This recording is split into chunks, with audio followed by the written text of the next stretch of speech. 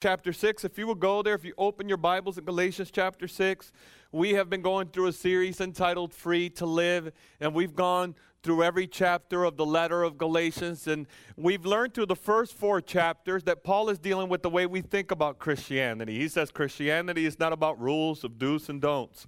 Christianity is not about, following a certain a rule for life. It's more so about a relationship with God. And out of that relationship you live. And because there are natural boundaries to relationship, we respond to God and His love and His grace and His mercy in a way that honors Him. But everything is a response to relationship, not a response to a law. We discovered in Galatians chapter 1 through 4 that if we try to add anything to salvation other than what Jesus has done, that we're adding, it's a whole nother gospel. Jesus has done everything that we need for salvation. And we can live in that freedom, and we can enjoy that relationship, and we can enjoy forgiveness, and we can enjoy our adoption, and we can enjoy the promises of God because He paid the price for us to enjoy them. Right? So take it in, receive the love of God. He wants to love you. He wants to give you that. So we can walk in the freedom of the goodness and mercy and favor and grace of God. We learn in Galatians chapter 5 that God didn't set us free so that we can be slaves.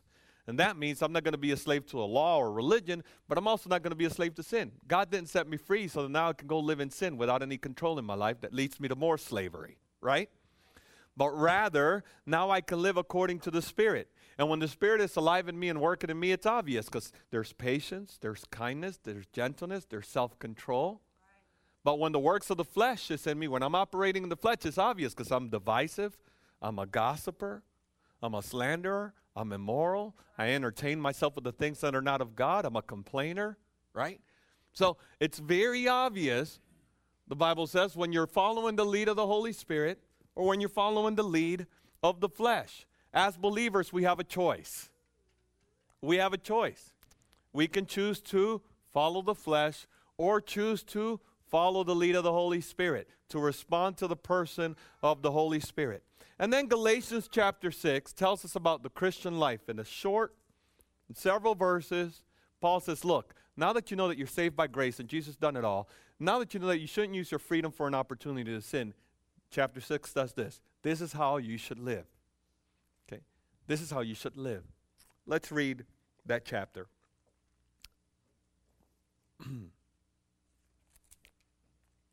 Brothers and sisters, if anyone is caught in any transgression, you who are spiritual should restore him in a spirit of gentleness. Keep watch on yourself, lest you too be tempted. Bear one another's burdens, and so fulfill the law of Christ.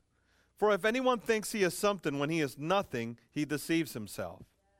But let each one test his own work, and then his reason to boast will be in himself alone and not in his neighbor, for each will have to bear his own load.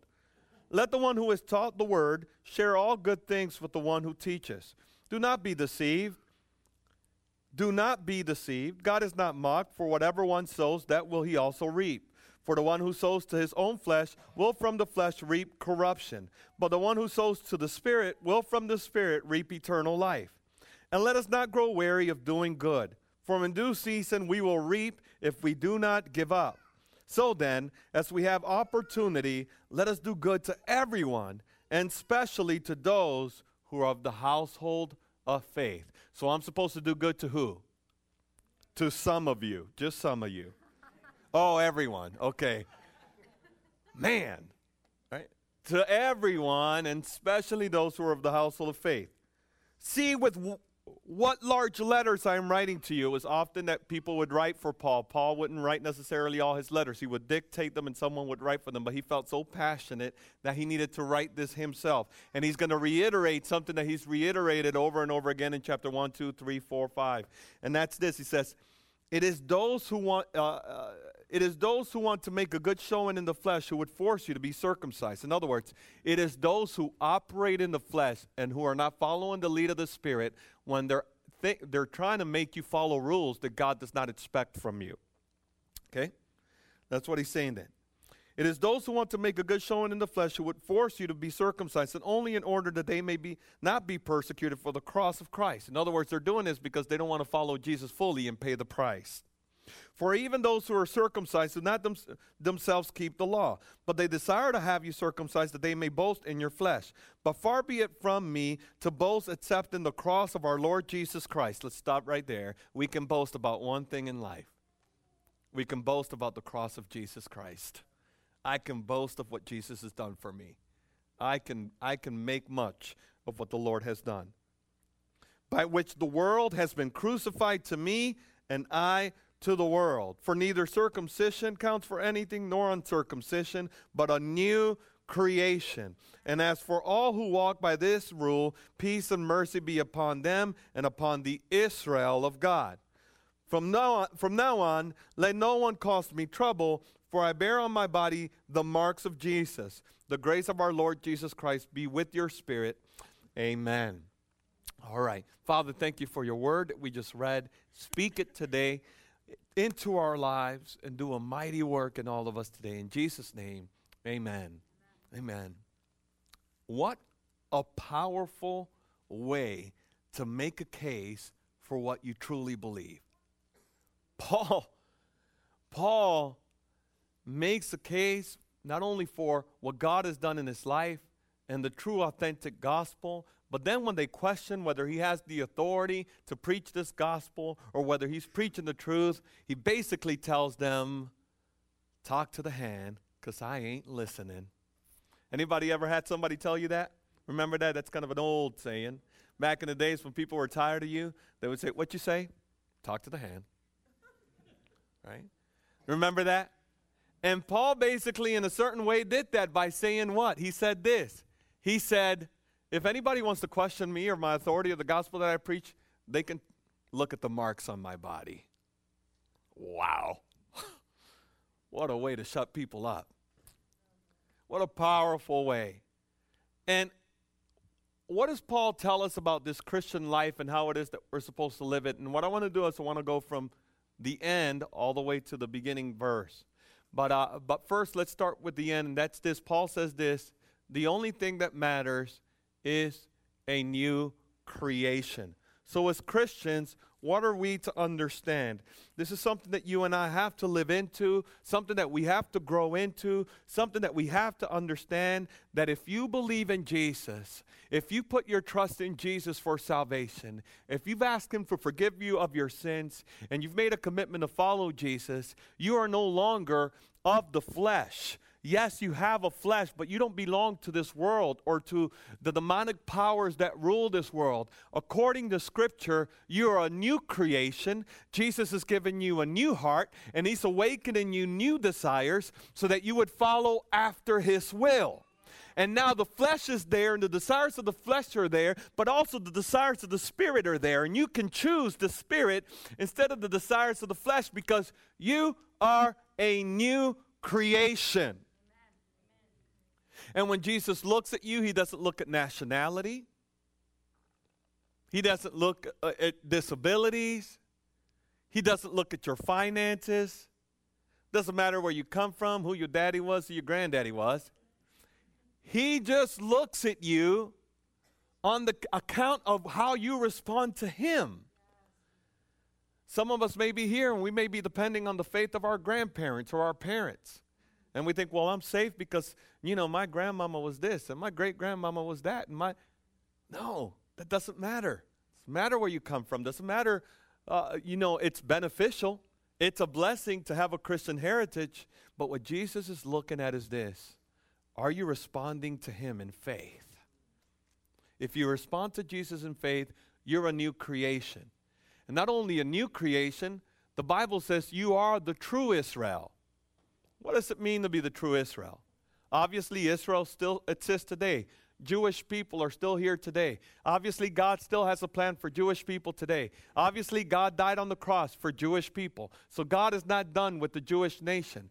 But it does mean this, that the same Jesus that the Jews need is the Jesus that we need, and we can all be a part of the family of God if we respond in faith to Jesus Christ. Amen?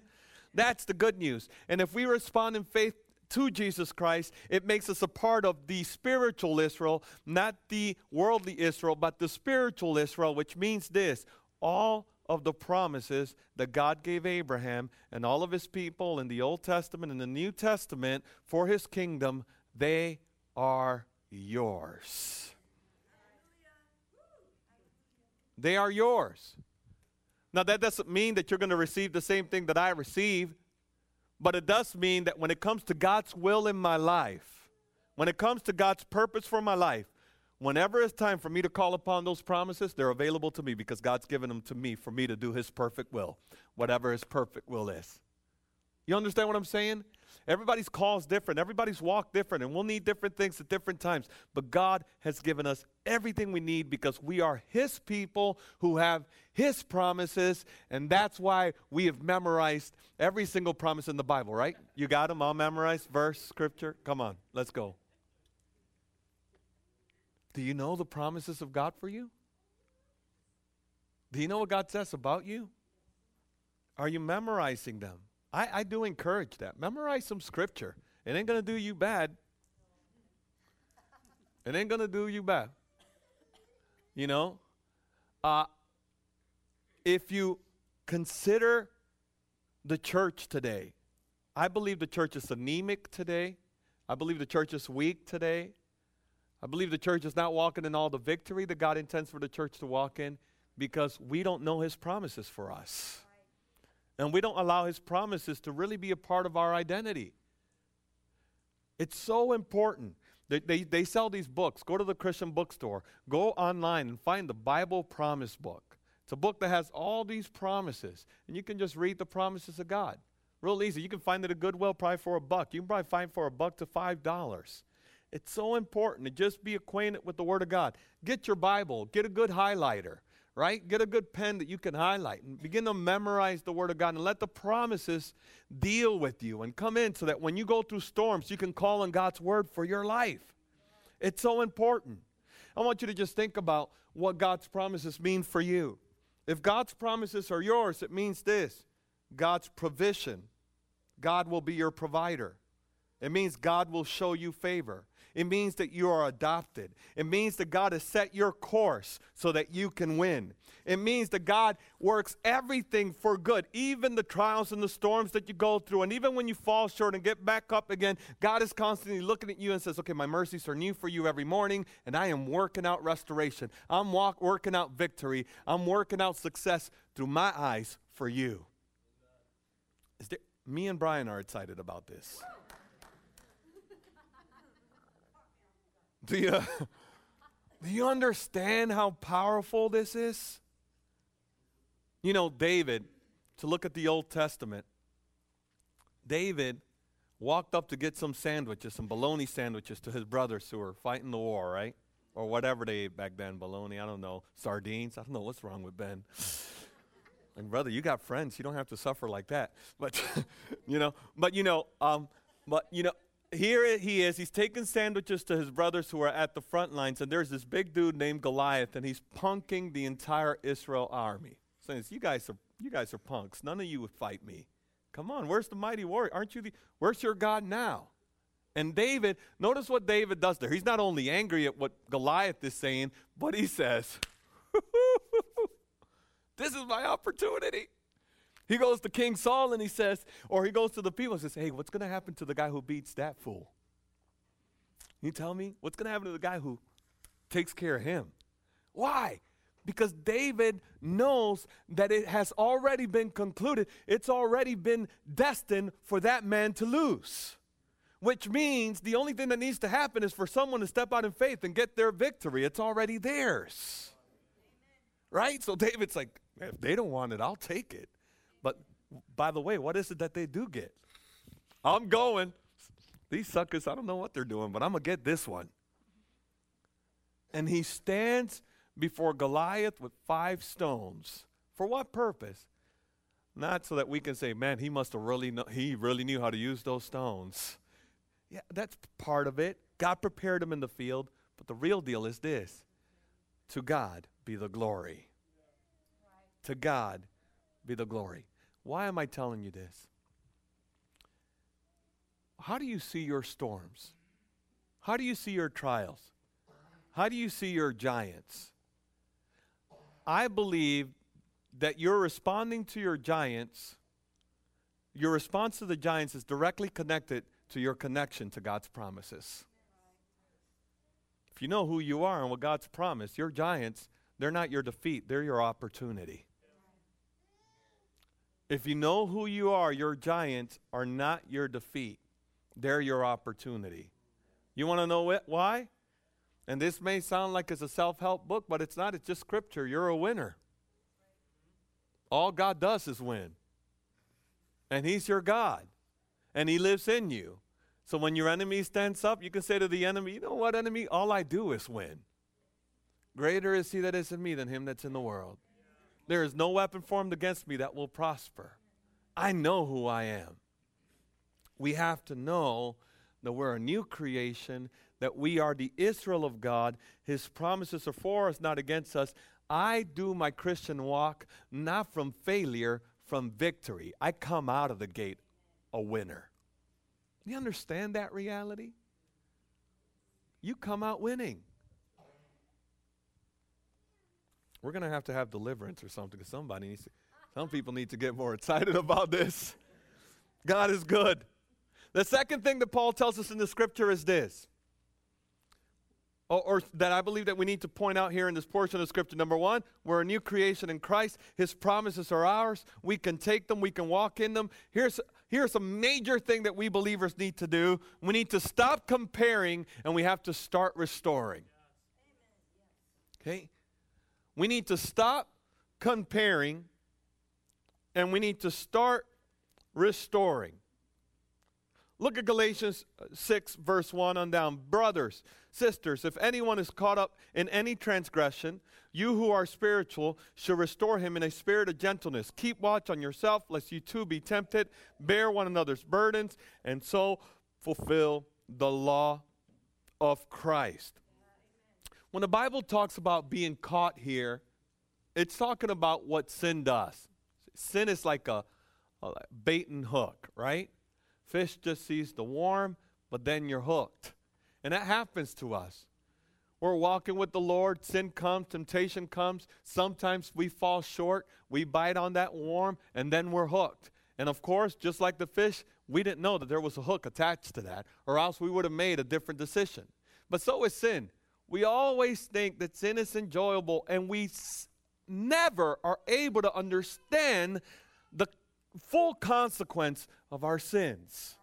And what happens to us is we bite down on sin, sin bites down on us, and we find ourselves in an abyss saying, man, I didn't know it was going to be this big or this big a deal, and I can't believe I'm finding myself in this place.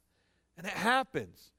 And what Paul is saying is this: if anyone is caught in any transgression or sin or offense, you who are spiritual should restore him in the spirit of gentleness. In other words, when you see that that's happened to your brother and your sister, when you see that that's happened, you with grace, you with gentleness, your job is not to condemn.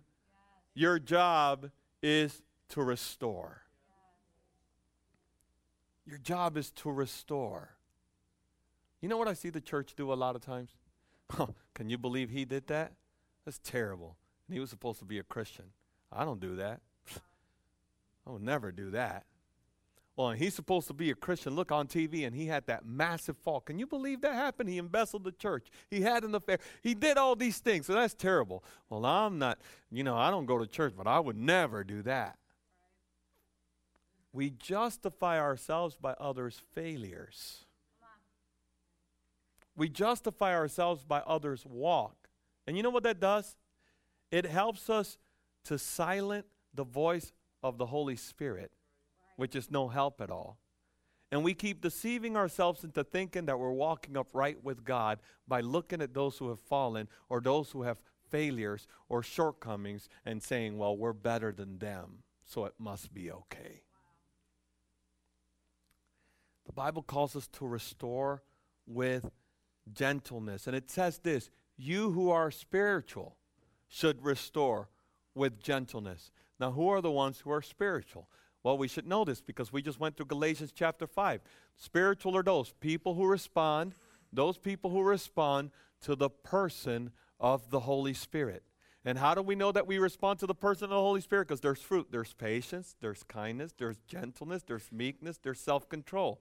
So therefore, when my brother or my sister falls and I see that, I'm not going to judge them, because I know that my job is not to judge but to restore. And I know that a true work of restoration takes time. And if I'm not spiritual, I don't have patience. And if I don't have patience, I can't restore a thing. Anybody with me? Anybody ever restore a piece of furniture? Guess who doesn't like restoring furniture? You know, it takes forever. My wife bought this beautiful piece. What do you call those? Vanities? A vanity? Wooden wheels and everything. 100 years old. It had like 3 layers of caked paint. It was awful. But she had to start sanding and sanding and sanding and sanding. It took her like 6 months. She sanded, you know, by hand, all the little details that was in it, perfected, you know, worked on the wheels and everything. And I was like, girl, put that in the burn pile and just give glory to Jesus. Let that go. Let that go. It's time to let that go. You know, but she didn't. And, you know, a lot of times I start working on something and I just start, I can do this. I can do this. No, I can't. Get out of here. You know, I was like, I don't have any patience for it. Restoration is tough, right? How much more when it comes to you and I? Look, we're talking about a piece of furniture. Being gentle with a piece of furniture so that it could be restored. How much more gentle do we have to be with each other? We have to bear with one another. You know what that doesn't mean? That doesn't mean put up with my sin. That doesn't mean ignore my sin. And that doesn't mean be okay with my sin. That's actually the opposite. It's actually saying, you know what, brother? I know that I can act like it's not happening and just worship Jesus and act like everything is okay when you continue to gossip and slander and speak badly about those who surround you. But I love you too much. Yes. Come on, let's do something about this. We got to change this. Yes. This is not what God wants for you. You're bigger than this. I know it. You're an awesome man of God. Let's get out of that. Let's stop that bad habit. Anybody with me? Yes. You ever had that conversation with somebody? Because if you haven't, you need to start doing the kingdom. There is no way you can be around Christians and not have that conversation with one Christian. We need to start calling our brothers and sisters up. Hey, brother. Hey, sister. I just keep noticing that there's that pessimism, that complaining spirit. God didn't call you to that. And I'm not judging because I know I fall into it. So let's hold each other accountable. How do we break free from this? Come on. You don't love each other if you don't have those conversations. Keep it real. And the reality of the matter is this. Before we can get into that conversation, we have to be committed to the truth of we believe in community. And we have to be committed to take the time to build community. You can't just do that hopping from one church to another. Okay, Pastor, just move on. How? Bear one another's burdens. Because in doing so, we fulfill the law of Christ. What is the law of Christ? Love one another. Love others as you love yourself. The Bible says the world will know that we belong to each other by the love that we have for one another. You know what I realized? You know, when I used to see that and read that, the world would know that we belong to them by the love we have for one another. Oh, I used to think the world is going to look at the church and the world's going to say, aren't they amazing? Look at how they love each other. Look at how they walk in perfect harmony. Look at how everything just seems so perfect in that place. And I can almost just see, and that's not what it says. The world is going to know that you belong to me by the love you have for one another. And you know, I see perfect love displayed in weakness. Jesus loved me perfectly when I was a sinner. So church people are broken. And I believe the world will look inside and says, that dude did that to this dude, and this dude forgave him. I can't believe that. And this person was this in the world. They came in the church, and look at how they receive him. That's crazy. And when they see the love, not a love that ignores sin, not a love that's comfortable with sin, but also not a love that judges and condemns, but a love that says, you can come in, you can be a part, you can be redeemed, you can be restored.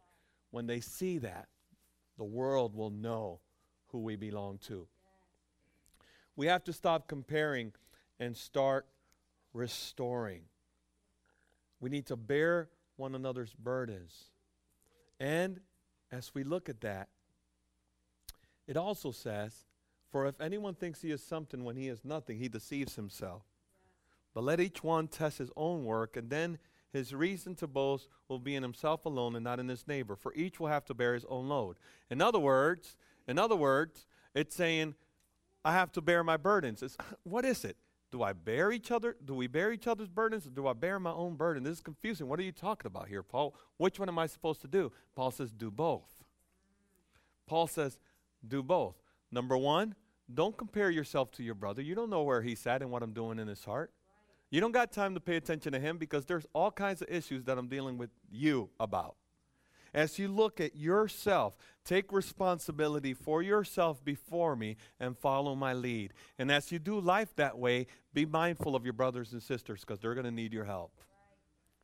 You know what happens is some people read this scripture and they say, well, I don't go to that church because nobody was bearing my burden with me, and that's why I keep in the same place.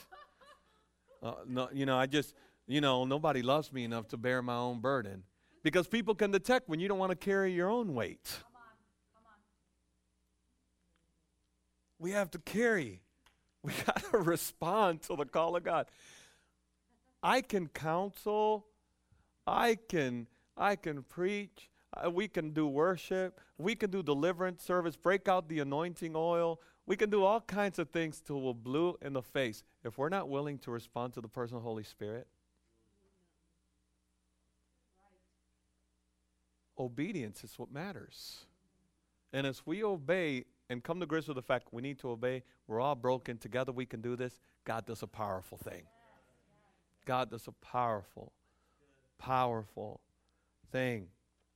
We ought to examine ourselves through the person of the Holy Spirit because all of us will have to stand before God for our works. Now, let me just say this. There is this reality that we don't talk about much in the church, and that is that as believers, we will stand before the judgment seat of Christ, not for judgment for salvation and for condemnation, but rather for the works that we will do. Here is the blessing. Now that we're saved, everything that we do, we get to do it unto God. And what the Bible tells us, it's like heavenly currency. Everything that I invest in the kingdom of God, God sees. And so I do everything so that God can see it, not so that others can see it. If others can see it, then I'll get the reward of others. But it's much better to be rewarded by God. And so someone once says, I can't take anything with me to heaven, but I can send stuff ahead of time. When I love people, when I invest in the kingdom, when I bear with the others' burdens, when I'm a blessing here, I'm not looking necessarily to be blessed by you. I'm looking for God to be honored. I'm not looking for the approval of man. I'm looking for God to be pleased. As a matter of fact, a verse that I've remembered and I keep in my mind is Luke 6:26. Woe unto you when everybody thinks favorable of you, because so they did the false prophets. I say, God, I don't want to be a false prophet. Somebody's got to not like me. Somebody's got to not like me. They got to hate me. Somebody, because if I'm following Jesus, somebody's not going to like what I'm doing. And I got to be okay with that. Got to be okay with that. And we live in a culture that doesn't want to be okay with that. But following Jesus means I seek for his affirmation in my life. Comparison is the killer of the kingdom of God in your life. We cannot assess our spiritual well-being by comparing ourselves to others. May our affirmation come from God. Would you stand with me today? We'll close there and we'll finish this message next week.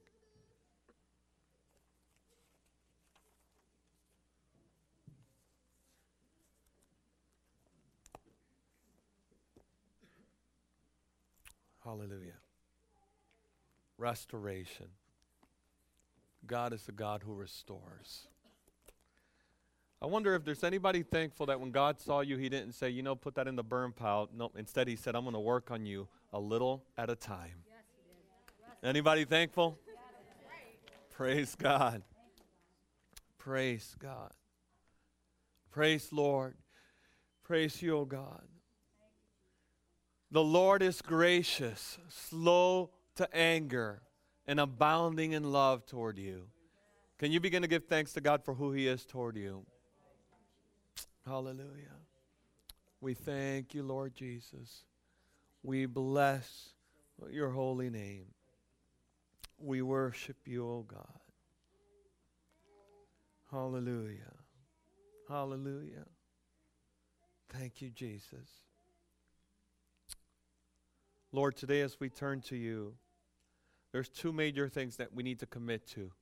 We got to commit to knowing who we are, new creation, which means that all of your promises are ours. We got to commit to that walk so that we would not walk weak, feeble Christianity that doesn't represent you or your kingdom. And secondly, God, we got to start restoring and stop comparing. There's too much brokenness around us for us to compare ourselves. It's time for us to be the voice, the hands of restoration. Hallelujah. Hallelujah. In Jesus' name. With every head bowed and every eye closed here today, I just want to make a couple of altar calls today. And I'll have Matt just play some worship music there if you could help me there, brother. And I'll have some altar workers here at the altar. If you would come up, and the altar workers. And as the Lord impresses on you, if you feel led to come up to the altar, we'd like to welcome you. We'd love to pray for you. But maybe you're here today and you're saying, you know what, I realize that I'm not walking in my full identity. I'm not receiving all that God has for me. And today I want to say yes to God and to all of his promises. And today I make a commitment that I will be about learning the promises of God. Would you raise your hand right where you're at if that's you? Amen. Amen. Lord, right now, for my brothers and my sisters in Christ who are here, they raise their hands and they're saying, I know that in you I'm a new creation. I want to be about your promises and live a life, Father, where I am walking in my identity and stop believing the lies of the enemy over me. Today, I make a commitment to see that when I wake up in the morning, I wake up to win because my God is a winner. I wake up to conquer because my God is a conqueror. So, Father, I thank you for that. And I thank you for washing our minds from the lies of the enemy and helping us walk in that freedom. In Jesus' name. In Jesus' name. Maybe you're here today and you're saying, Pastor, I want to stop comparing and I want to start restoring. Many of you say, you know, when you compare yourself, you do it to the negative. You say, man, I'm no good because this person's able to do this. This person's here, and they're the same age, or they, you know, I should be there, but I'm not. I must not be good. I must not be good enough. And you compare to your own detriment. God needs you. You need to stop that. God wants you to stop that. He loves you right where you're at. He's got a plan for your life right where you're at. And it's time to begin rejoicing over where God has you instead of focusing on where God has others. Maybe you're here today and you're saying, you know, it's the opposite. You realize, you know, I had this pride, this arrogant attitude that I had arrived at some level of maturity because I wasn't dealing with the same things others were. And I realized that my faith walk was based on others. And today I want to say, Lord, give me focus to focus on you and your Holy Spirit. If that's you and you realize the comparison has stifled your walk, would you raise your hand right where you're at? And let's just give that to God. Lord, we want to be done with comparisons. Sick and tired of comparisons. Sick and tired of comparing myself to others. Comparing this ministry to others. Comparing the call of God and our lives to others. We're done with that.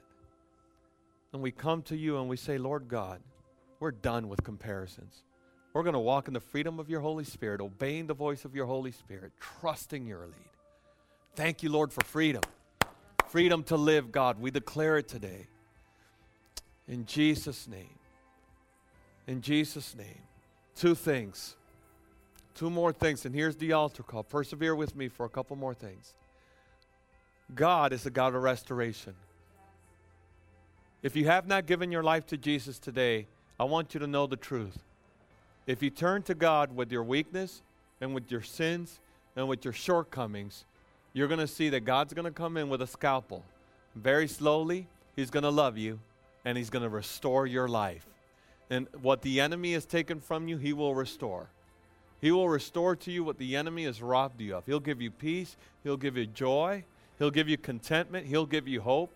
And what the world gives you, what the Lord gives you, the world cannot take away. What the Lord gives you, the world cannot take away. Today can be a day of new beginning for you. And we like to welcome you into this family of faith and let you know that you too can be a part of the kingdom. You too can be a new creation. You too can be saved. If that's you today, right where you're at, would you raise your hand? If you need to give your life to Jesus today, amen. I see your hand, brother. Amen. Amen. Hallelujah. Nobody praying alone. Everybody repeat after me. Father God, I give you my life.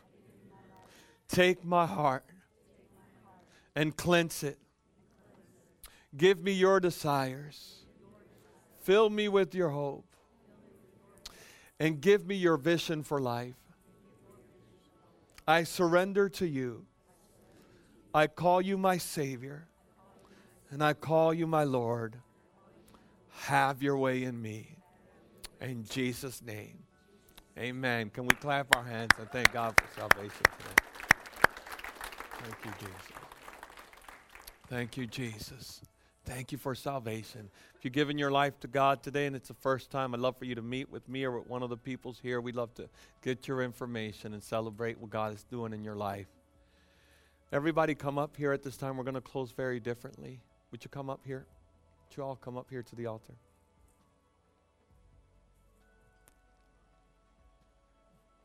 Hallelujah. Thank you, Lord.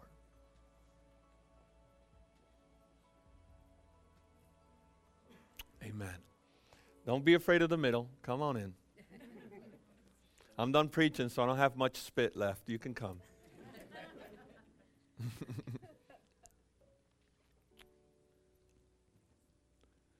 I'm hoping that you can see me when I say this. You're valuable to God. You're valuable to God. The Lord loves you. You're valuable. The world is broken. God wants to restore you. God wants to restore you and use you as a tool of restoration for the world. Be a restorer, not a destroyer. Be a restorer of hope, of joy, not a destroyer. What you say matters. God wants to use you. If you make a commitment today with me and you're saying, God, use me to be a restorer. Right now, let's raise our hands before God.